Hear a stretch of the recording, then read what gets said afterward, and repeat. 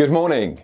Being as close to December as we are, we have fully entered the time of year where we are told, even more than normal, exactly what it is that our life needs. You need this, you need that. Advertising is everywhere.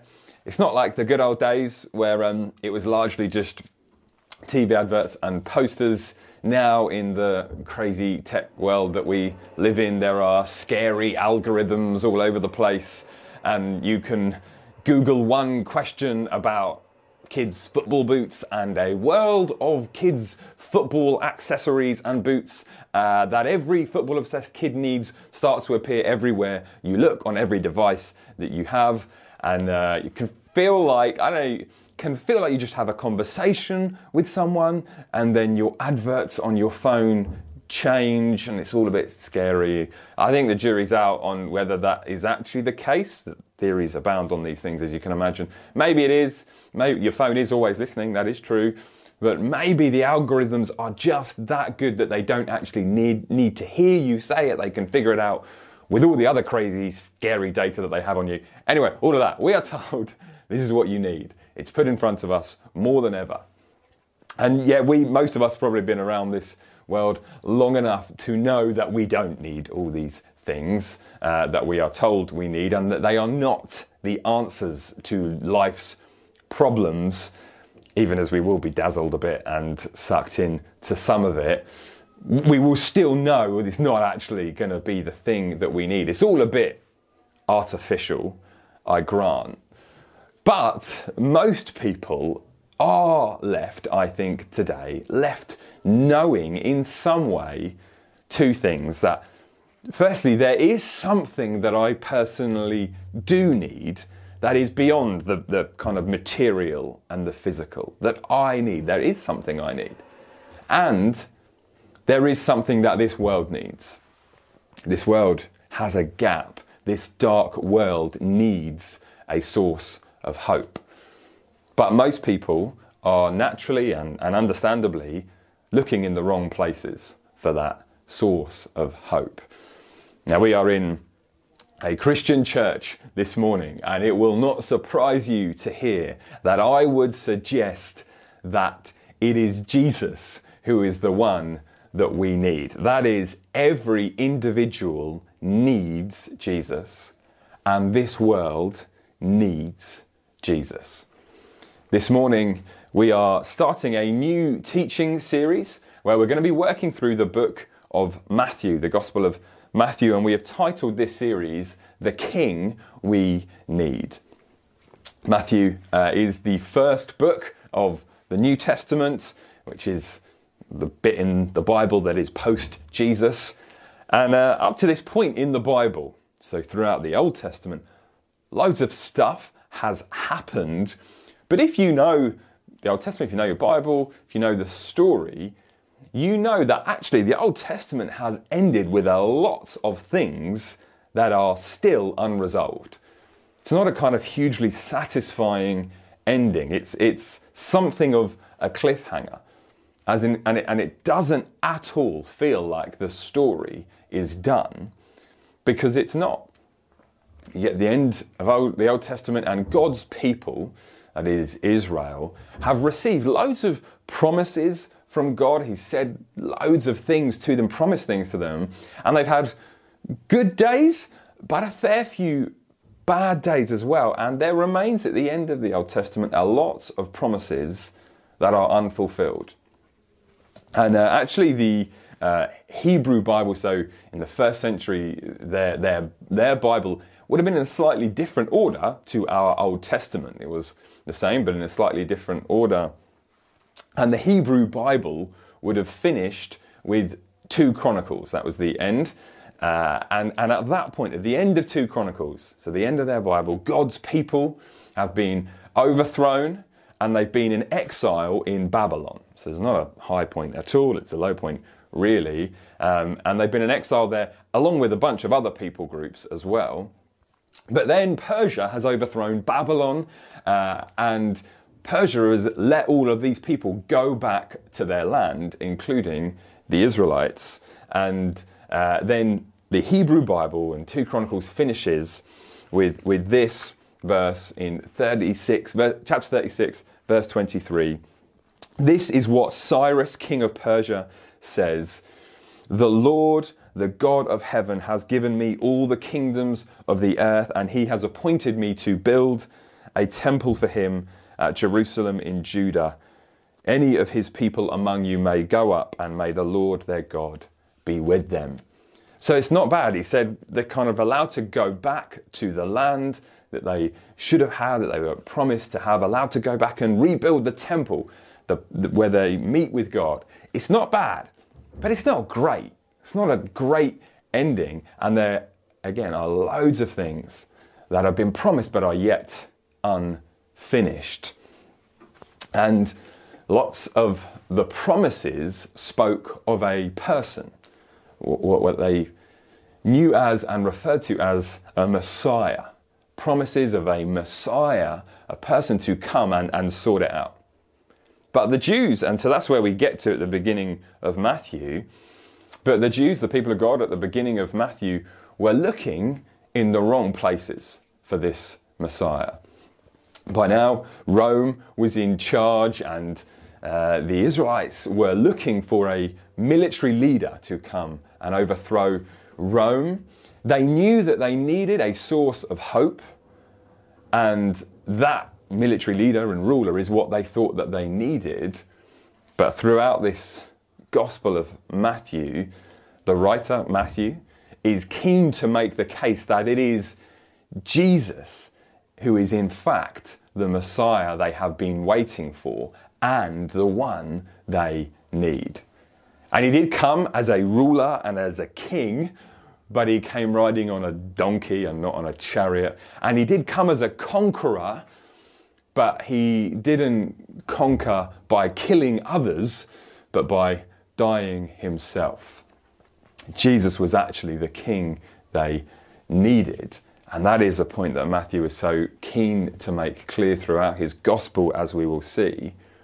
And we will also see through this preaching series that Jesus is not just the king that the people of Israel needed 2,000 years ago. He is the king that we need today, and the king that this world needs today. And just as the Jews were often looking in the wrong place for their source of hope, people today are looking in the wrong place and need to know that Jesus is the king we need. Now, the book of Matthew, how are we going to go through this? It's a relatively long book, 28 chapters. So to preach through it kind of just a little bit at a time would take a long time. And that's a kind of an admirable and honourable, fair thing to do. But we don't feel it's right to be preaching through it in that way. So how are we going to do it? The book of Matthew is incredibly well structured and put together. Matthew is a genius. And there are lots of kind of structures in it, but the clearest thing to see as you kind of scholars look through and figure out the structure of the book, there are 5 blocks of teaching, 5 kind of discourses that Jesus gives throughout the course of the book. And in each block, in each teaching bit, Jesus is talking in some way about what kind of king it is that we need and what his kingdom is like.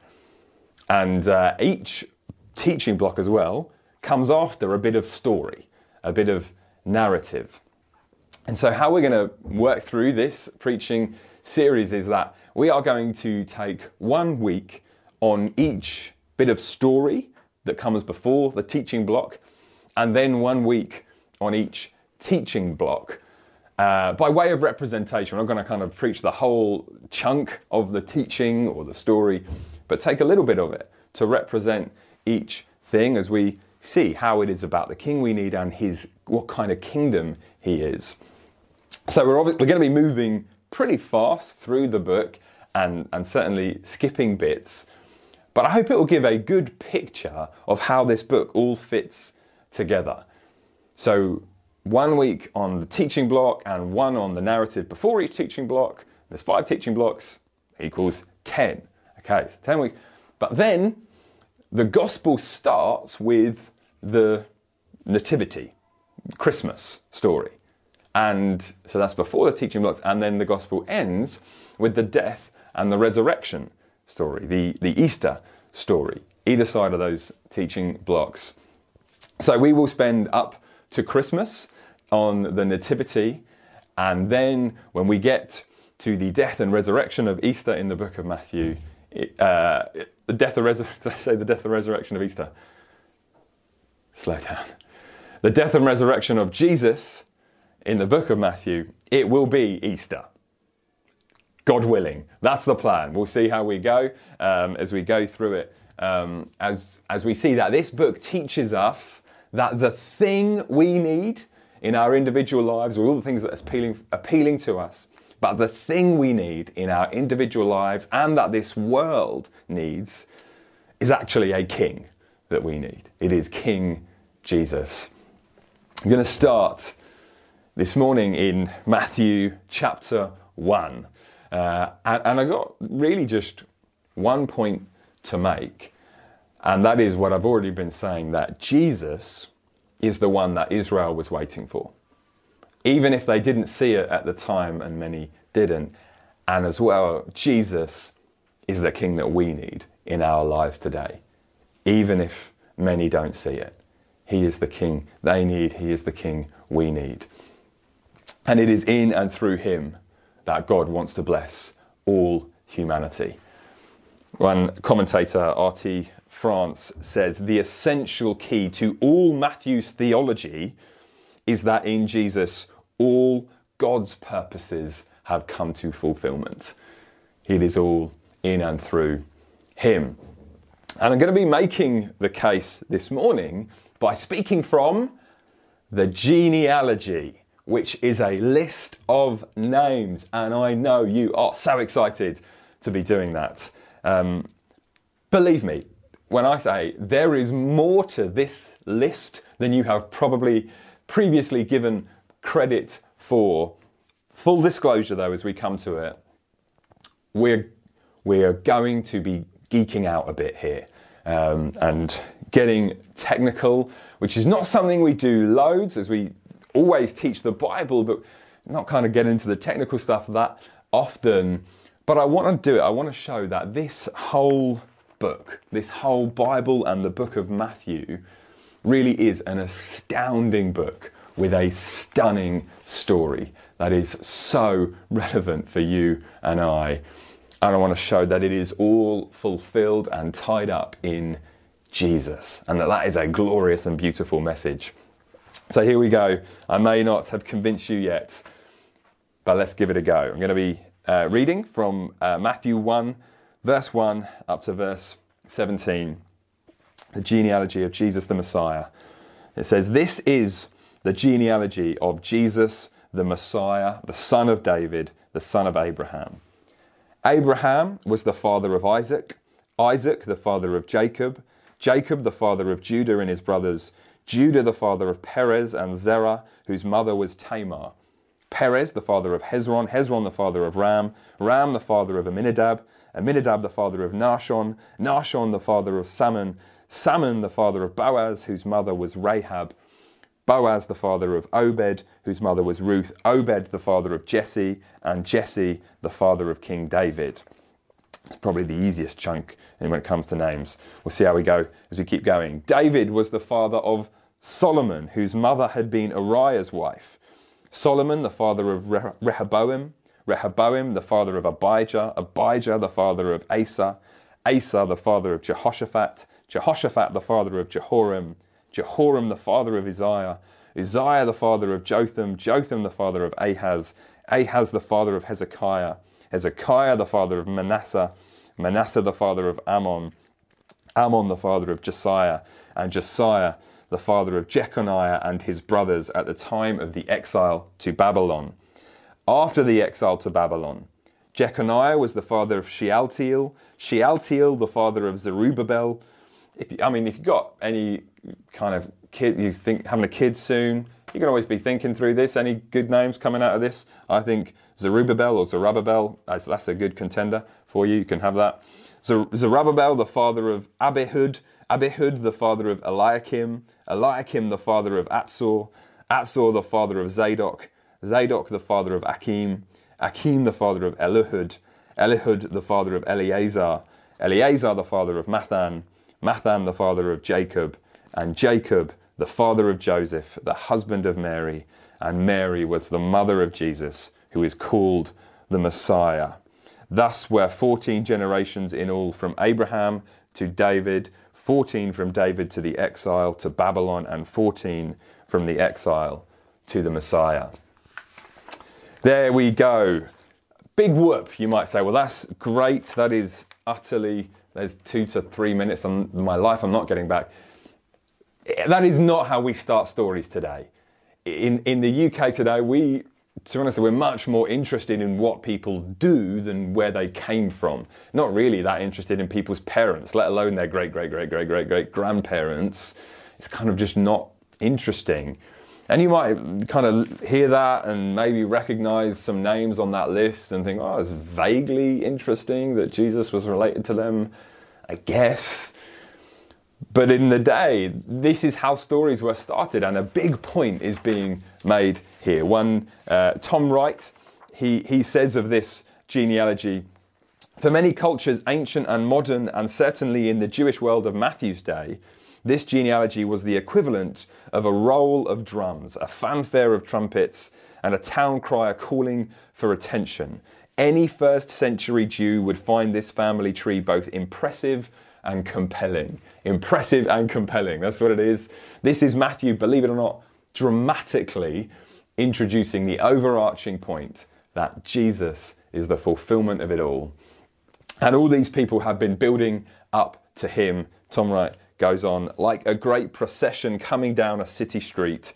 We watch the figures at the front and the ones in the middle, but all eyes are waiting for the one who comes in the position of greatest honor right at the end. Okay, you think, all right, well, fair enough if you say so. Let me show you how. And this is where the geek stuff starts, and there's no better way to geek out than to get the Greek out and to talk. Okay, what is saying in this? So this Matthew was originally written in Greek, and there's the very beginning of the genealogy, the gospel, is saying something to us. Matthew is clear that Jesus' coming in the flesh was a new beginning for Israel and for the world. So the first 2 words of the book are this, which, may in kind of just meaningless shapes to you, maybe. But actually, let me say, I reckon you know more Greek than you give yourself credit for. Because those words are this, if you kind of transliterate them, says biblos of Genesis. Biblos of Genesis. And I think you can figure out probably what those words are. So biblos, or Bible, and book, there we get it. So book of Genesis. So the first book of the Bible, the book of Genesis, just means origins. It means beginning. So Matthew is saying straight up with the first 2 words that this is the new Genesis. This is the new beginning with the entry of Jesus. There's a little starter for you of the geek stuff. It's a mere aperitif. We are just getting started. The genealogy has a very clear and deliberate structure to it. There's 3 parts, which are 14 generations each, and as is kind of pointed out at the end in verse 17, and 14 generations from Abraham to David, from David to the exile, and from the exile to the Messiah.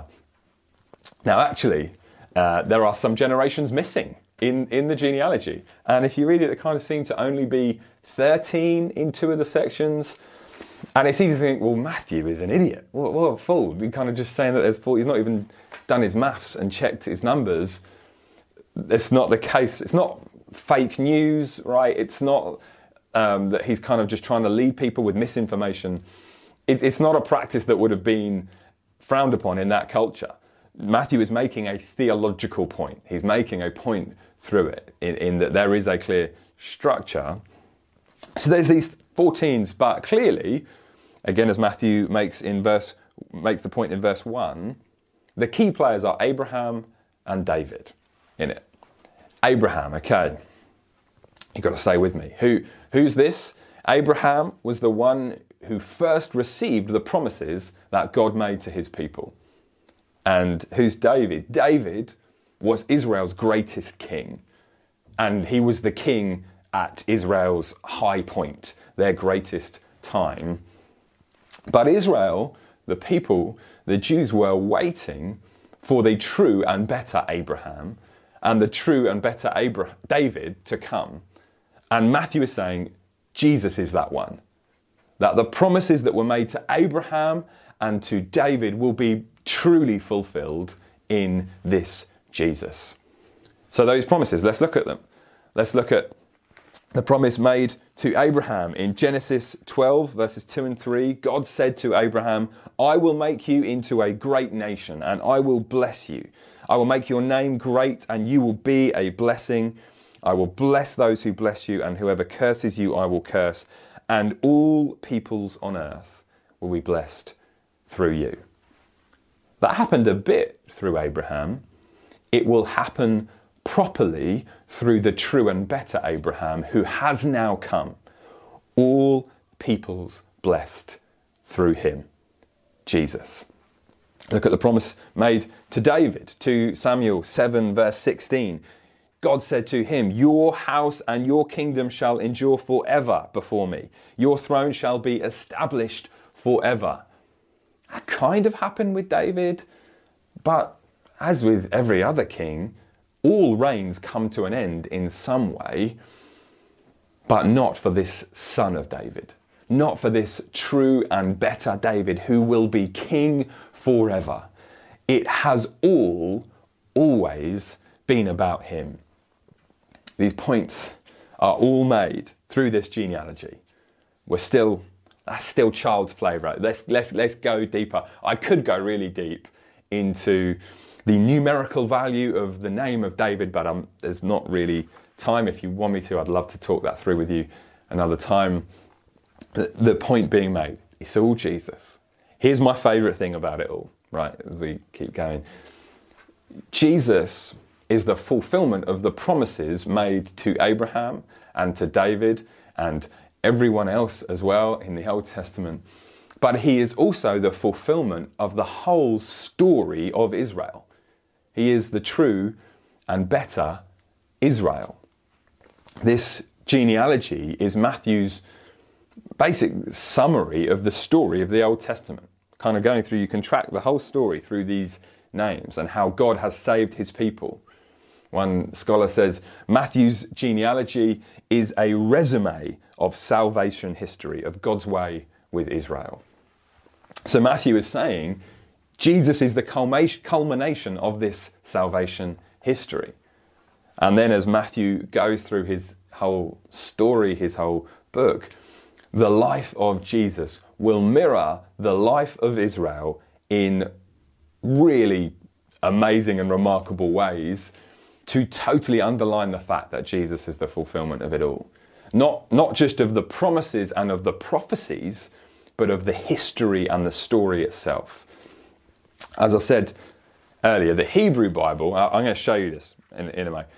The Hebrew Bible was in a different order to our Old Testament, and the life of Jesus follows the order of the Hebrew Bible. It's called the Tanakh, or the law, the prophets, and the writings. And Jesus' life just mirrors it. Check this out. So I'll just track the first 5 chapters of the book of Matthew and show how they track with the history of Israel in ways that this is just not just a coincidence, okay? This is more than just a coincidence. So Matthew 1 verse 1, as we've already seen, Biblos Genesos, book of Genesis, so is in line with the first 11 chapters of Genesis, which is the book of origins, and it's telling the origins of the world, of Israel, and Matthew 1:1, the origins of Jesus. Okay, that's fair. All right, it's the beginning. All right. Then we've got the genealogy of the son of Abraham. It all starts with Abraham and then all of his children's after that in Matthew 1. In Genesis 12 tells the story of the genealogy of Abraham. And then you've got, you might not be convinced by this, check this one out. Matthew 1, 18 to 25 tells the story of a guy called Joseph, who is the son of Jacob and who has these prophetic dreams. Genesis 37, if you know the story, there's a guy called Joseph. He has these dreams. He's the son of Jacob. The stories are tracking. Matthew 2, these wise men come from afar to give gifts to Joseph's descendant, to the family of Joseph. In the story of Genesis, nations travel from all over the place to Egypt to give gifts to Joseph and his family in order to receive things. Then in Matthew, Herod kills the infants. He kills the babies. In Exodus 1, Pharaoh kills the firstborn child, the firstborn sons in the same way. Matthew 2:14, Jesus is rescued. He avoids being killed as a young baby and flees to his people. Exodus 2 tells the story of Moses, how he is rescued and flees to his people. Matthew 2, 19 to 23 tells the story of how Jesus returns to his people. And then Exodus 3 and 4, Moses returns to his people. Matthew 3, John, who is the older relative, John the Baptist, he proclaims judgment brought by the younger relative, who is Jesus. He says, prepare the way. This is the one coming. This is judgment on you. And in Exodus, Aaron, who is the older relative of Moses, proclaims judgment. It says Moses is coming. He is the one who proclaims it.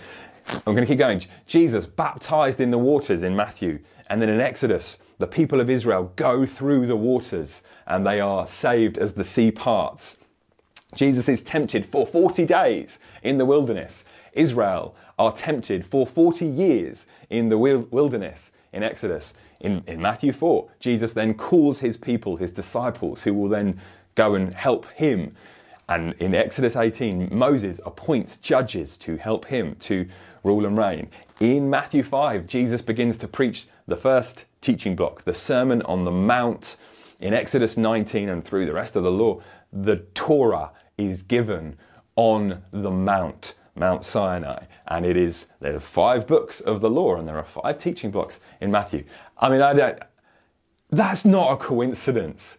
This is all Matthew writing the book to make this point that Jesus is the fulfillment of Israel, but it is also all God orchestrating the history of the world and the life of Jesus to make the point that he is the true and better Israel. It has always been about him. Here's one more to finish it off, because this one is amazing as well. Then you get to the end. I'll just bookend it. The end of Matthew and the end. We've already seen the end of the Hebrew Bible.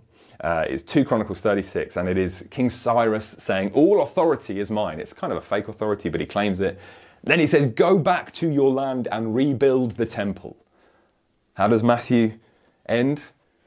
And Jesus came to his disciples and said, all authority in heaven and on earth has been given to me. Therefore, go and make disciples of all nations. And what is the temple in the New Testament? It's the people of God. Go and build the temple. It is more than a coincidence. It is all to say that Jesus is the promised Messiah, the promised King, the promised Saviour that they have been waiting for. Many didn't realise it, but he was. Maybe you remain unconvinced, maybe unbothered. Well done, you geek. What does it mean to me? It is vital that we realise he was not just the saviour of the people of first century Israel, though he was and is that. He's not just the king of the Jews, though he was and is that. He was and is the king of the world and all history and the saviour of all people, me and you included. All peoples blessed through him. One more observation in the genealogy which underlines this point that he is the saviour for all people It certainly was not, you may have noticed, women in the genealogy. That was certainly not customary to include women, but there are 4 here. And you think if there are going to be 4 in the genealogy, you'd expect, who are commonly seen as the 4 matriarchs of the Hebrew people, the people of Israel, Sarah, Rebecca, Rachel, and Leah. Actually, we get 4 women who are all foreigners, and at least 3 of them have been associated with real scandal in their life as well. You've got Ruth, the Moabite, Uriah's wife, Bathsheba, who's probably a Hittite, Tamar, the Canaanite, and Rahab, the sex worker from Jericho. These people are included in God's family. And God works redemption in all these women in beautiful ways, sometimes despite or even through their own sin, and sometimes despite and through what the sin had been committed against them. There are people who are international. So 2 things from this as I come to a close from this little last observation. One is that the family of God was always international. This is not just for Israelites. It is for Israel, but it is for me and you as well. And the second one, no one in this family, no one is in this genealogy or in the people of God because they deserve to be in their own right. There are, so these women are associated with scandal, but there are a bunch of other really dodgy people in this list of names, with Jacob, just a right rascal. Judah did some horrid stuff. Asa, Jehoram, bad kings. It's full of people who made errors. No one's there in their own right. And he is the king we need, actually not to sort out everyone else, as we often think, whether that's the Romans for them or for us, whatever problems we see in the world, to sort out other people. He did not come to save us from them. He came to save us from us. In Joseph's dream that he has, Joseph, son of Jacob, which we'll look at more next week, Joseph is told in his dream to name the baby that Mary will bear, to name him Jesus.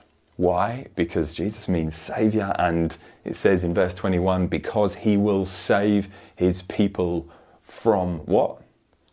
From their sins. From themselves. I know we've got technical. I want to portray what this passage is portraying in so many ways. And this gospel of Matthew is portraying that Jesus is the king we need. We need him. You and I are invited into his family, into his kingdom. However far off you might feel, you are no further than Rahab and Ruth were in their own time. Come to him and have your sins forgiven and find life. If you're a Christian, you've been walking with him for years, come to him again. Come to him. He is the king we need. If you're not a Christian, if you're not a believer, he is the king that you need. He is the one you need. Come and find life.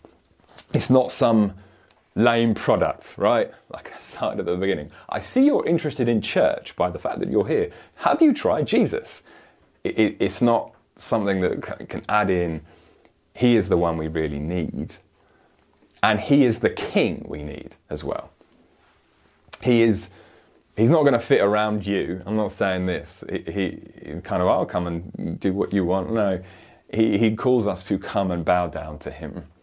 Later in the Gospel of Matthew, he'll say in chapter 16, whoever wants to be my disciple must deny themselves and take up their crosses and follow me. For whoever wants to save their life will lose it, but whoever loses their life for me will find it. He is King of Kings. He's not to be messed with, and yet he is gracious and compassionate. So come to him. Give up your life to him and find life in him. Our greatest need, the greatest thing that we need, is found through this great King we need.